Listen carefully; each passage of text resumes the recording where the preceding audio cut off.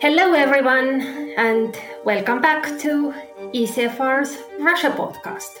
Titled The Overcoat, we refer to Gogol in our Russia discussions.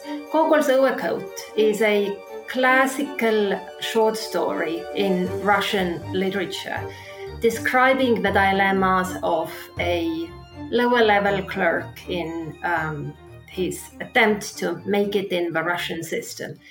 And we decided that this is a fitting title for us, given that we are trying to discuss many different aspects of Russian life and politics, starting from those our fellows are working on.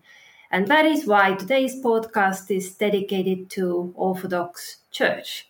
That is the speciality of our visiting fellow Ksenia Luchenko, who joins us today. Hello, Ksenia. Hello, Kadri. And we have also been joined by Alexander Agajanian, professor from Yerevan University right now, but up until last year, you worked in Russia. Hello, Alexander. Hello. Thank you for inviting. So the intention today is to discuss the role the Orthodox Church has in Russia's war against Ukraine, but also a historical relationship between church and state in Russia.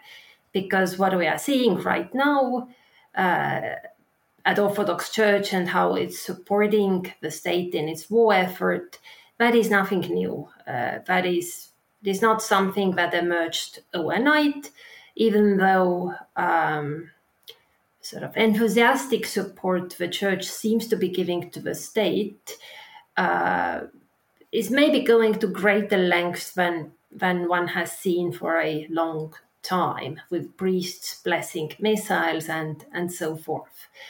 But Ksenia, maybe let's start with you. Tell us how you see it. How do you see what church is doing in the context of a war, and why? Why are they doing it? Why have they positioned themselves the way they have? Well, I would say that Patriarch Kirill has completely conflated the fate of the Russian Orthodox Church with the Putin's regime. That's the main problem, I would say. According to Levada Center polls, the last independent survey center, the church is consistently in fourth place among institutions trusted by Russian citizens. After the president, the army, the FSB, and the government. The next one is the Russian Orthodox Church. But according to the most optimistic estimates, for example, by the data of the Pew Research Center, no more than 6% of the Russian population comes to Sunday worship. For example, in Ukraine, it's 12%. But more than a half of Russians culturally identify themselves with Orthodoxy. So I think that's the problem, that the political weight of the church as an institution is much greater than its real influence on society. There is virtually no correlation between these two factors. Russians rarely explain their personal decisions, their life, with Christian motivation. And they rarely think of the church at all when they do need to get married, to have they think about the church only when they need to get married or to have a funeral or to baptize a child and so on. And the political role can be explained by the fact that the church, including the special Orthodox visual and verbal style, which turns any content, any thesis into traditional, historically Russian sacred, is rather an effective medium than a religion. in this case, we can also explain the fact that when people say Russian Orthodox Church, they mean only bishops and the patriarchy staff, in a sense, the totality of the clergy, but never the laity, never the people. The church is those dressed in long dresses men who provide some sacral meanings to all that the state does. That's the situation that could be the situation could be described like this, and the patriarch is completely for this war. From the very beginning, he said in the sermon in the beginning of the March of 22 that he supports Putin's invasion in Ukraine, and there are even new, so we can say, new right of blessing the recruits during the mobilization. There are a lot of videos, video recording, photos in different regions during the enlistment into the army. Priests bless those who go to the front. They spray holy water, distribute crosses, icons, prayer books, and so on. They say farewell words. This priest participation has become part of the ritual of going to war. It's a new rite of passage in Russia. So many priests post photos of the recruits on social media and write messages supporting the Russian army. Parishes collect humanitarian aid. They collect money to send them to the front. Children write postcards to soldiers and so on. They sort of cosplay the World War II with writing those postcards and sending some parcels to our brave soldiers. And that happens all this a year and a half that the war lasts. So the situation could be described like this, I think. Thank you.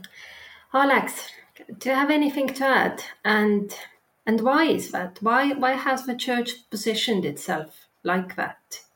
First of all, I would agree with all these descriptions. I would add probably that in today's Russia, like however in many other countries, there is a kind of a distinction between the private, the public and the private persona of a religious institution. You know, there is a public importance and public claims to really represent the Russian identity or the Russian state, you know, this kind of stuff. While at the level, as Ksenia said, at the level of kind of private religiosity, it may be very low and many not very significant. It's a normal situation. You can find that this situation in many other societies, by the way. This is the first thing. Okay, this distinction between the two is quite understandable. It relates to what's the results of the secularization, the results of the new trends of the reemergence of the public religion as a special, you know, type of religion, not very much connected with the real grassroots religiosity. Now, another question is why that you are asking why the church, the leadership of the church, supported the Putin's regime and supported the war in such a way. And here, yes, I think it's the story of the last maybe 15, 20 years when there was from the very beginning of the current patriarch was very close to the political establishment that has been formed under Putin in the year 2000s, and then after he became patriarch in 2009, this kind of alliance, this kind of close relationship were becoming even more evident. And another thing is that the Kirill is a type of uh, um, church leader that created his own kind of authoritarian power within the church. Parallel, so the authoritarian reconstruction of the church was in parallel with the authoritarian reconstruction of the political regime in Russia. So that was the two parallel processes, and they were very, very close to each other. And also, I would say that Kirill's own personality is has to be somehow taken into account as a reason of this kind of relationship. So from the very beginning, it was a kind of authoritarian leader. In the he changed very much his the church, the bishops, um, uh, the priests. He made this kind of reforms, and then at the same time, ideologically, from the very beginning, he was moving from a kind of a um, you know, rationalized pragmaticism to a more and more to a kind of symphonia type alliance between the church and the state. And we can actually see this evolution in his writings that, for example, I have studied for a couple of decades since he started being prominent in the public sphere. So that's all this various reasons came together when the war started, and I'm not surprised. I'm not at all surprised, as Ksenia uh, was not, with this kind of alliance and support of the war. Thanks, Alec. Yes. I could also add maybe that Patriarch Kirill still considers the church as the church of empire. It's the church of Russian Empire and even of the Soviet Union, because it was the structure of Moscow Patriarchate was created by Stalin in 1943. And so this class of bishops, of those who rule the church, they consider themselves as the Church of Soviet Union and of the former Russian Empire. And both post-Soviet patriarchs, Alexei and Kirill, ignored the new political reality, as if the Soviet Union had not been destroyed. So for them, the entire canonical territory of the Russian Orthodox Church remained a unified Orthodox space and area of their responsibility, of their power, of their authority. Any attempts to change that were extremely unwelcome, as we see on the example of the Ukrainian church. And so the only way to preserve this unity are Putin's tanks, Putin's weapons now. So that's also one of the reasons why Patriarch supports Putin, maybe even unconsciously, because he lost the Ukrainian church. He now loses the Latvian church. There are big problems in Moldova, for example, because they also want to be no more they don't want to depend from the Russian Orthodox Church to be part of it.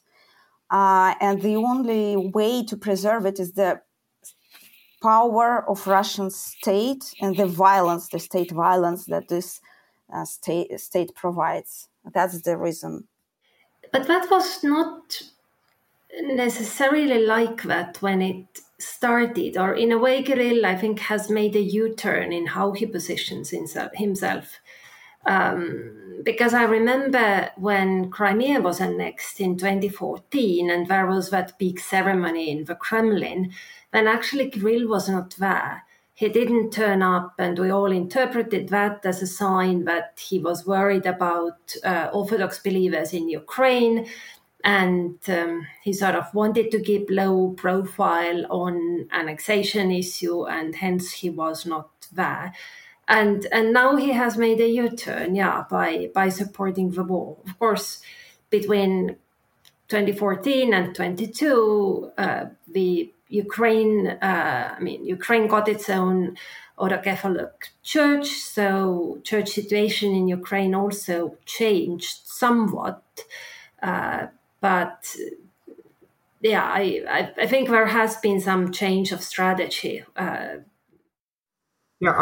would say that it was a kind of a pragmatic, careful approach in the beginning in 2014 during the Crimea crisis, and then in 2000, even in the very beginning of 2022, the full scale war that started last year. On the 24th of February, he made a kind of a prayer, saying that kind of carefully. Saying that the Lord will save the Russian and Ukrainians, and offer people specifically, and other people specifically involved in this, all the people that are spiritually united within the church. And he was praying for peace. And then in the next day or in a couple of days after that, he made a very careful appeal to the Metropolitan Onufri, who was, and he still is, the head of the Ukrainian Orthodox Church, which is a part, formally at that point a part of the Russian Orthodox Church. It was very careful. He said that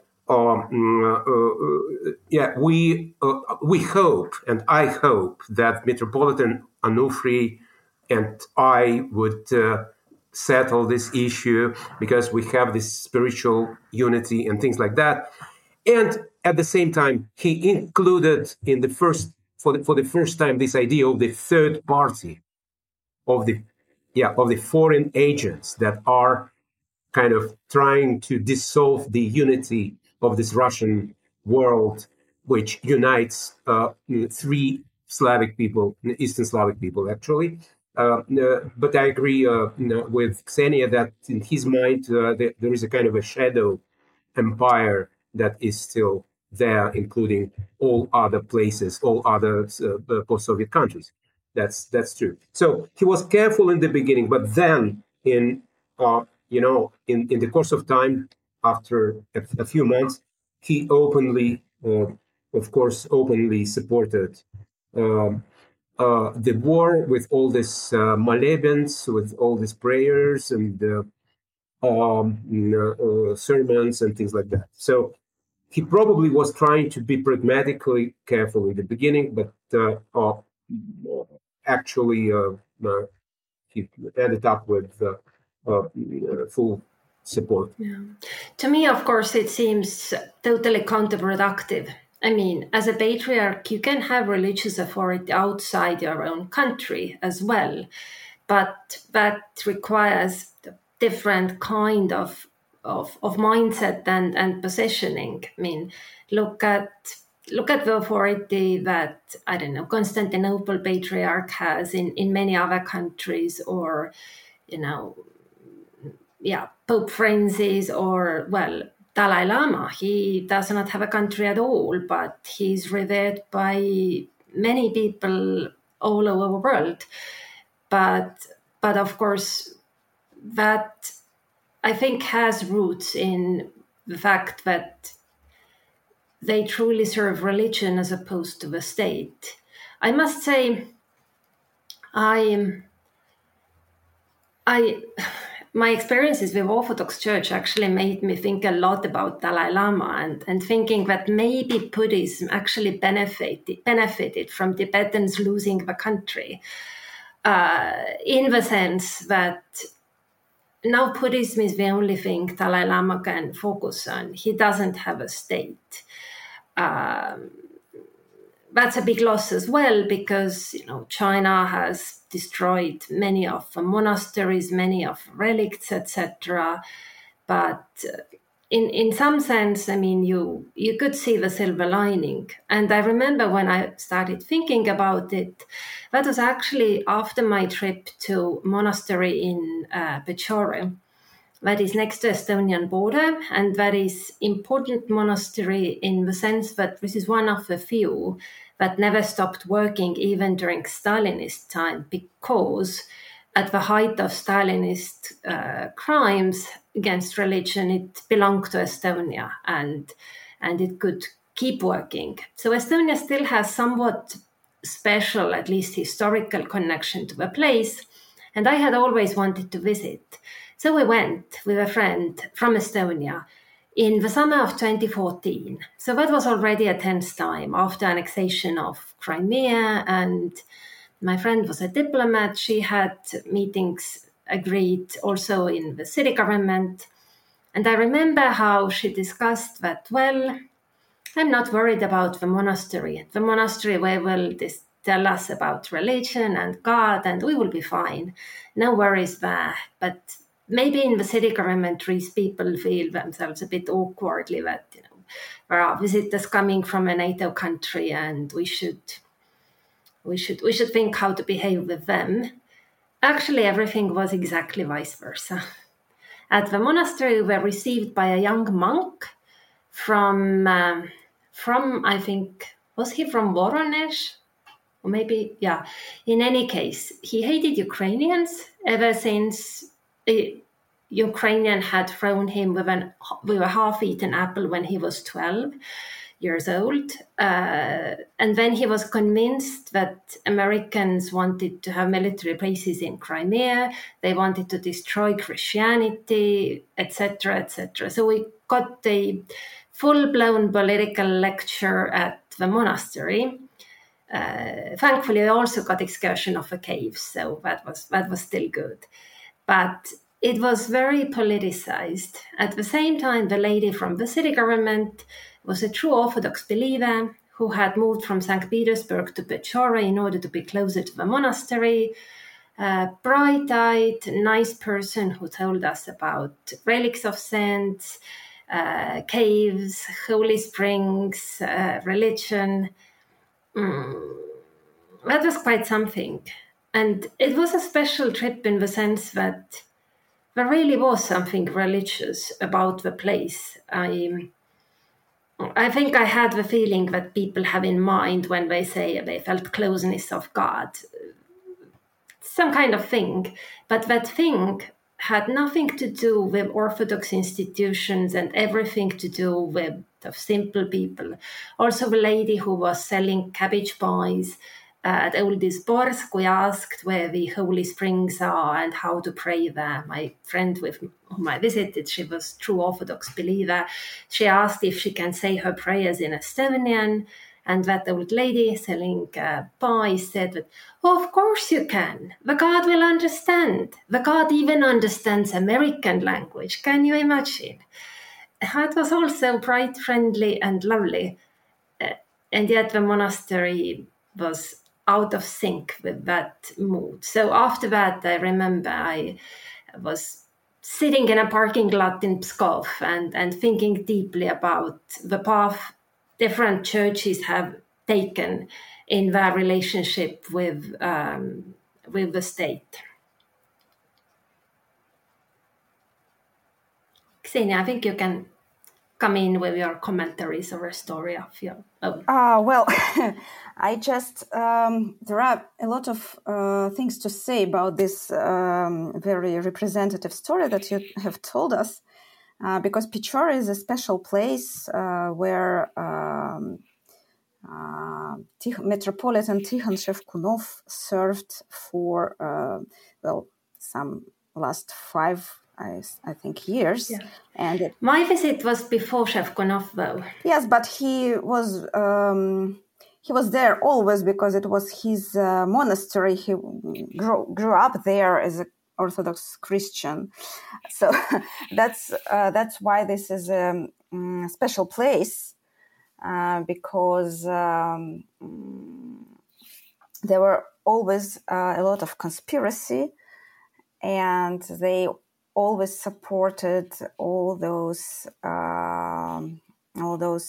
theories about how the West is dangerous, and how the Holy Rus will be the, how we say it, it's katechon in Greek, is a concept that only Russia will save the world when the Antichrist, and how we say it in Antichrist comes.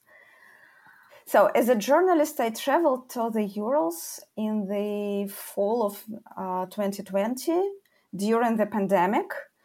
There was a monastery of Sigumen Sergius Romanov, and there were some of journalistic investigations because he had been in charge of different monasteries in Urals for 20 years.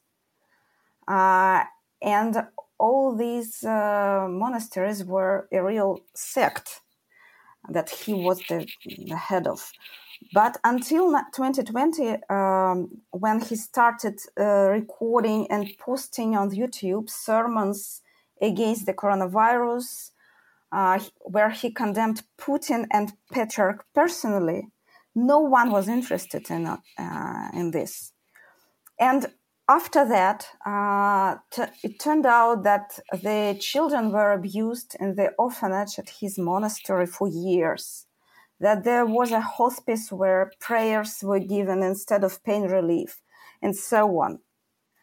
But he was persecuted only for extremism in his sermons, not for abusing people, because other way his bishop and some other priests of the diocese would be accused and prosecuted as well, because everybody in Urals knew what was happening, what was going on in his monasteries for years, and nobody did nothing until he became a sort of QAnon YouTuber, and he raised against Putin because of the pandemic measures. That's also a very good illustration of what is happening in Russian Orthodox Church. Now he's condemned, and he is in colony, I think, for 7 years. So, and the monastery is just they changed the name, the consecration of the monastery, and that's all. The children who were abused has no rights to prove that they have been abused, and so on. It was a big scandal, and I spoke to all these grown-up children. They told me awful stories, but nothing happened. That is a terrible story. And of course, it's not unique to the Orthodox Church. I mean, we have heard similar stories also about other churches, but of course what matters is how you try to deal with it and undo the wrongdoings. Alex, you want to come in? Yeah, I think that these personal stories are revealing, of course, but I would say that there might be some opposite situations when and that you can find really priests that are official priests, that are a part of the official church structure, but still not identifying themselves with the policy of the Patriarch, the policy of the Holy Synod, and therefore not identifying themselves with the war. I would mention at least this kind of appeal, this kind of letter, collective letter that has been. Well, you mentioned already. If you didn't mention this, so it was on the 1st March of 2022, and there was this appeal of priests to reconciliation. It was called like that in the internet, and there were about 300 signatures of the priests who would not support the official position of the Holy Synod and the Patriarch. Although their text, it's a very interesting text, and although it was kind of also careful and not directly confronting, but they those who you know, who signed the text, they definitely proposed some kind of position and some kind of attitude very different from the official patriarchal or synodal one. They would say that they would mention the choice of the Ukrainians. The choice of the Ukrainians. It was a very significant moment in the whole text. But at the same time, they were calling for kind of mutual reconciliation. And as far as I remember, maybe Ksenia knows better, that there was no direct, kind of official reaction from the church, and then somebody from church structures, from the higher church structures, or some of the bishops would call this letter a kind of a attempt to create a schism or something like that. So there was some kind of more or less not official soft criticism of the whole thing. But they were not punished. They were not the priests, as far as I know. Maybe there have been some developments later on that I don't know, but maybe Ksenia would add. But at least that was a kind of emotional, very quick reaction, showing that there are priests, official priests within the church that have their own kind of community with a sort of the opposition, or sort of a different position from the official one. Well, the story of these open letters signed by priests, it begins in 2019 during so-called Moscow case, when the activists were arrested during the meetings, they realized supporting Navalny. It was summer 2019, and the first letter appeared then. And all the priests who signed this letter were invited to some meetings to the local regional departments of FSB. There were a very big interest from the special services towards these priests. And the bishops reacted differently, but it was not, there were no leaks to the press and so on. Then the second letter was, there were one second letter during the Belarusian protests in summer 2020. And the third letter was in March 2022. 300 of priests signed it. It's a huge number because they all knew that they were risking. It's a big risk, and there were consequences. There were some priests who were defrocked. There were some invitations to the FSB and so on. So you need to be very brave to sign this open letter. If you're a priest, you have family, you have no support at all, no legal support, and you live in some small town in Russia. Well, they are really brave people. That's no question. But there are some bishops who sincerely support not only the patriarch, but even the more radical position of Russian nationalism, and they're all just spread by so-called Z bloggers and so on. For example, Sava Tutunov, he also has his Telegram channel. Everyone can read what he writes. So we have Google Translate because he writes in Russian, of course. And there were some others. But there are those who pretend to support in public all that Petrarch says, who don't protest. But like in Soviet times, in private, they say that they are against the war, that they support Ukraine, they understand everything, they are against Putin's regime, but they can do nothing. But they help priests who are not in favor of the war. They help them to serve. They try to minimize the risks.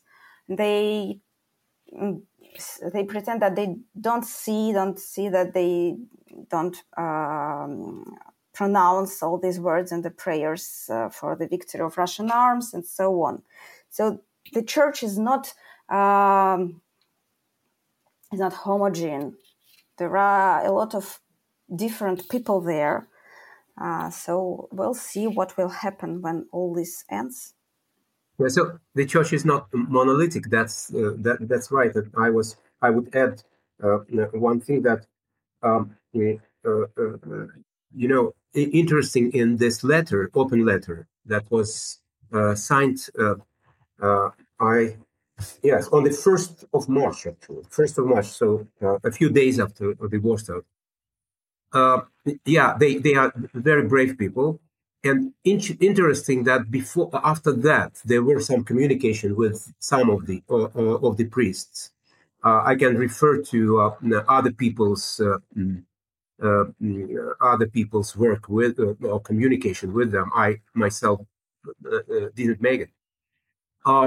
So there was the question of referring in liturgy and in prayer to the patriarch, to the name of patriarch. There is this kind of canonical rule that during the liturgy and the prayer, at some point you refer to the patriarch.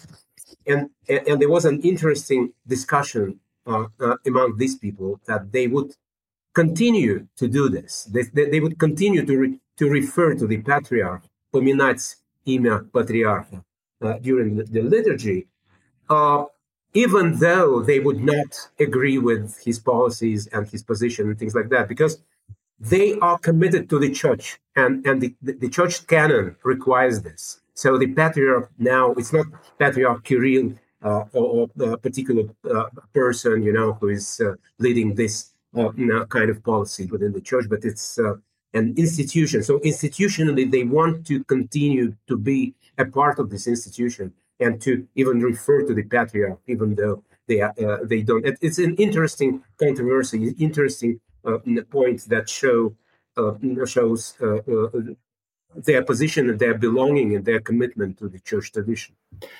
Thanks, and that is really encouraging to know that the church is not monolithic on that, and that there are people who have other views. I remember years ago someone asked, "Is there anyone you can go and listen to if you want to be in touch with religion rather than state via the Orthodox Church?" Happy to hear that those people do exist. Maybe we shouldn't advertise them any more closely, because recommendation from us would be a red flag to someone else and result in other interview requests to these people from FSB or other institutions like that. So let's not mention them, but be happy in the knowledge that they exist. We won't have time to go into history or Putin, but is there anything else you want to add to that conversation before I start the bookshelf? I would only add that the most when we are talking about the future, right? The outcomes, the possible outcomes of this of the whole situation for the church. Now there is a complete. First of all, there is a complete alliance and mutual legitimation of the Russian Orthodox Church and the Putin's regime, right?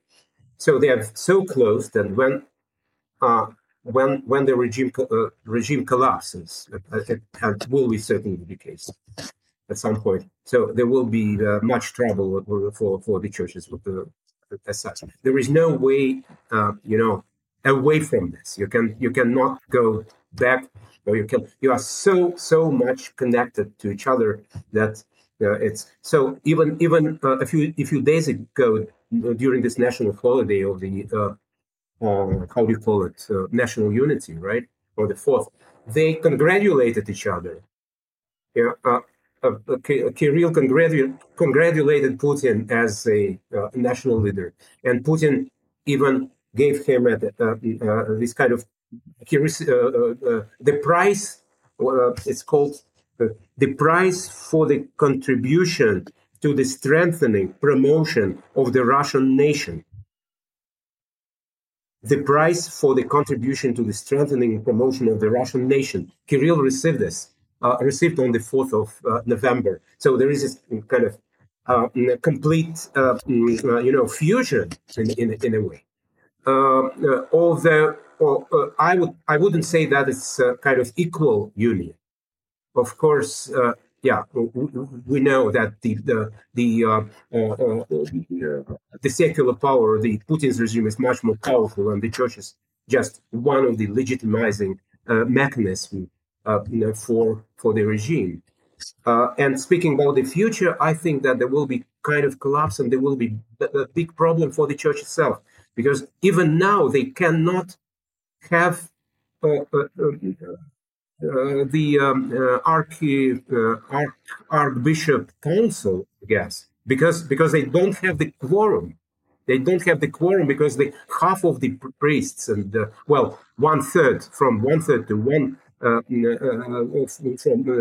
the half of the priests of the churches and the parishes are just under the Ukrainian part, and they don't control them. So definitely there will be some kind of. I think that Kirill is now, and the Holy Synod, they do understand that's their situation is very hard. It's very hard indeed, but they don't. There is no way out. There is no way out. I totally agree with you, but I would add some optimistic note, because the Russian Orthodoxy will survive. It's also truth, but in some other forms. And now we can't even imagine what these forms could be.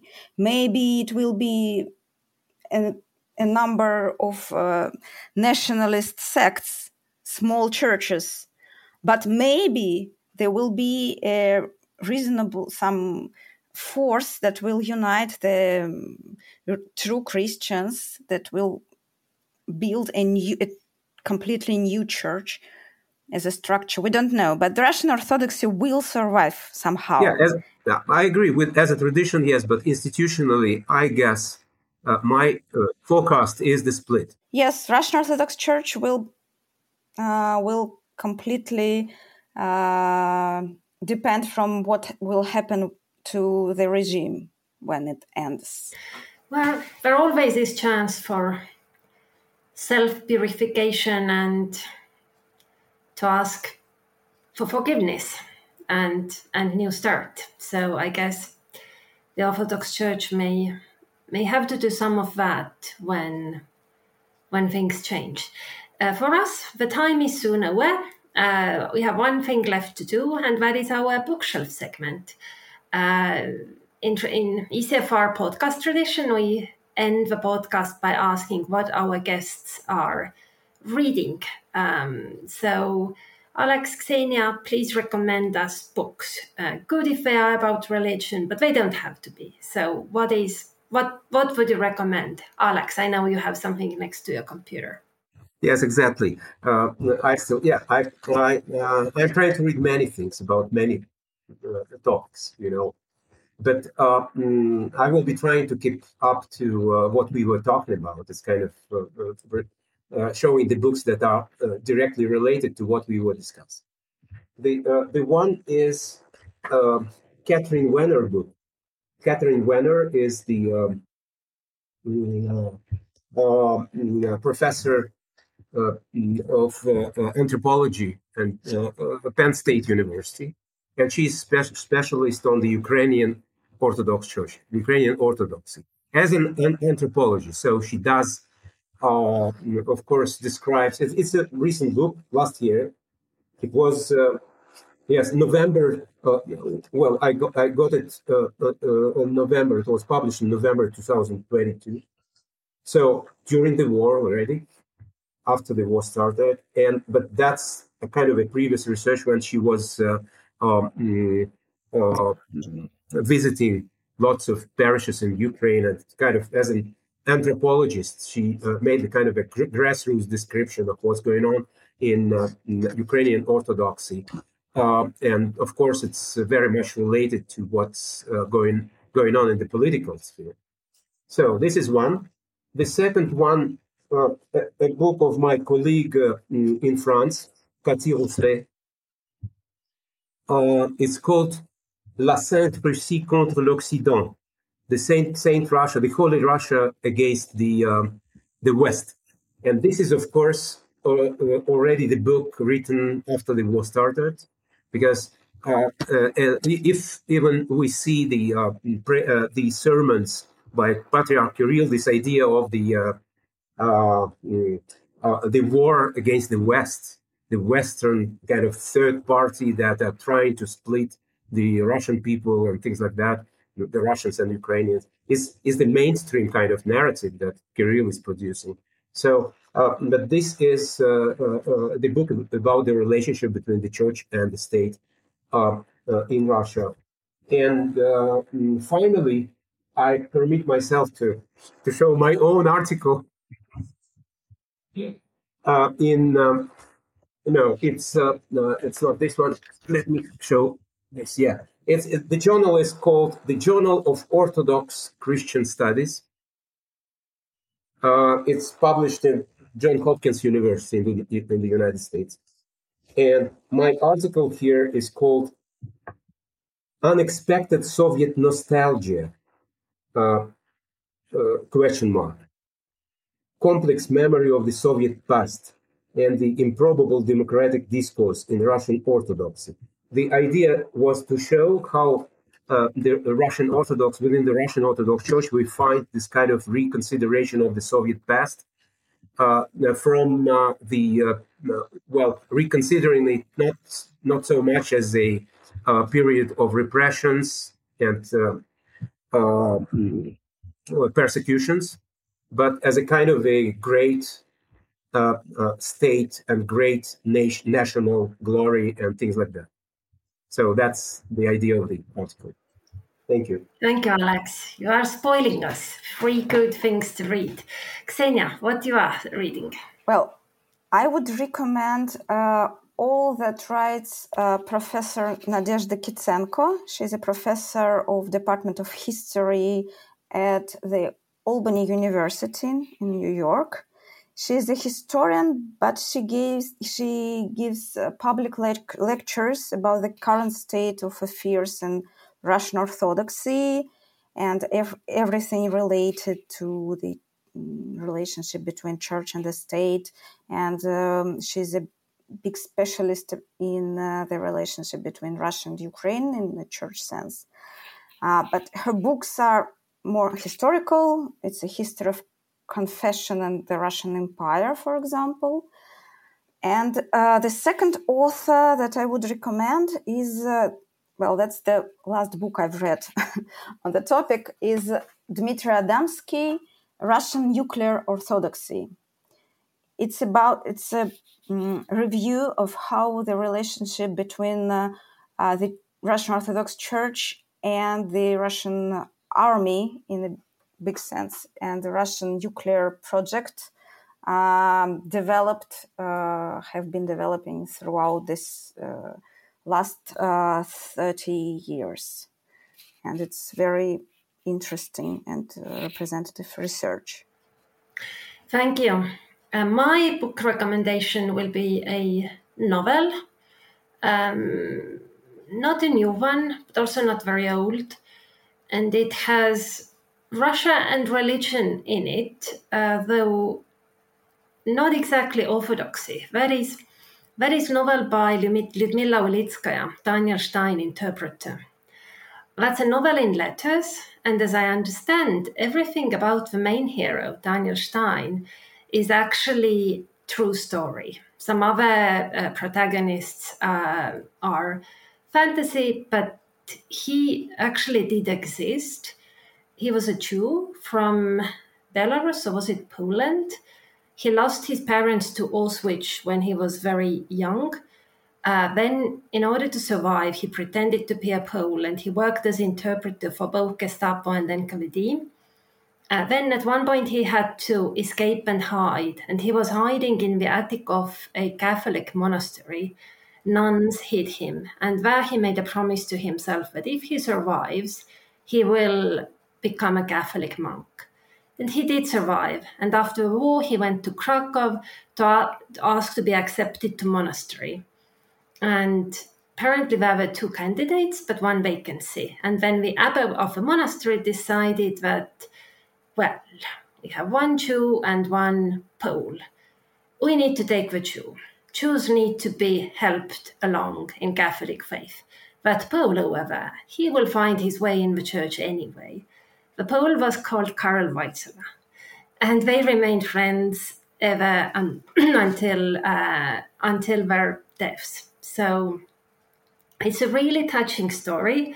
Later on, Daniel Stein went to Israel to set up a Christian monastery in Israel. So it's highly topical given what's happening in Israel. Also, the author Lyudmila Ulitskaya, she has left Russia in 2022.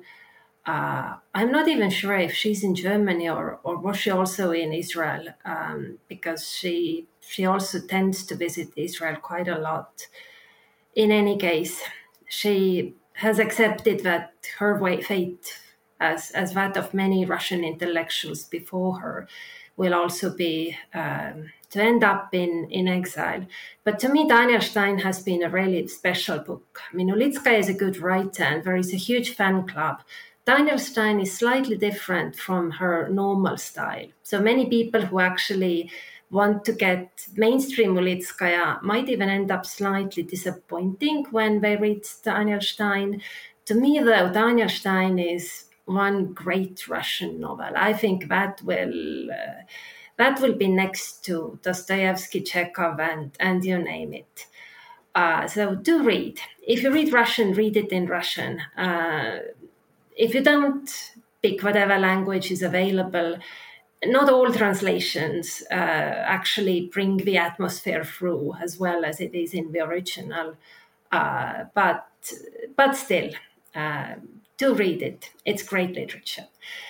And thank you all for listening. We will post links to all the books and articles on the website, and you will hear from us with new scholars, new topics before too long.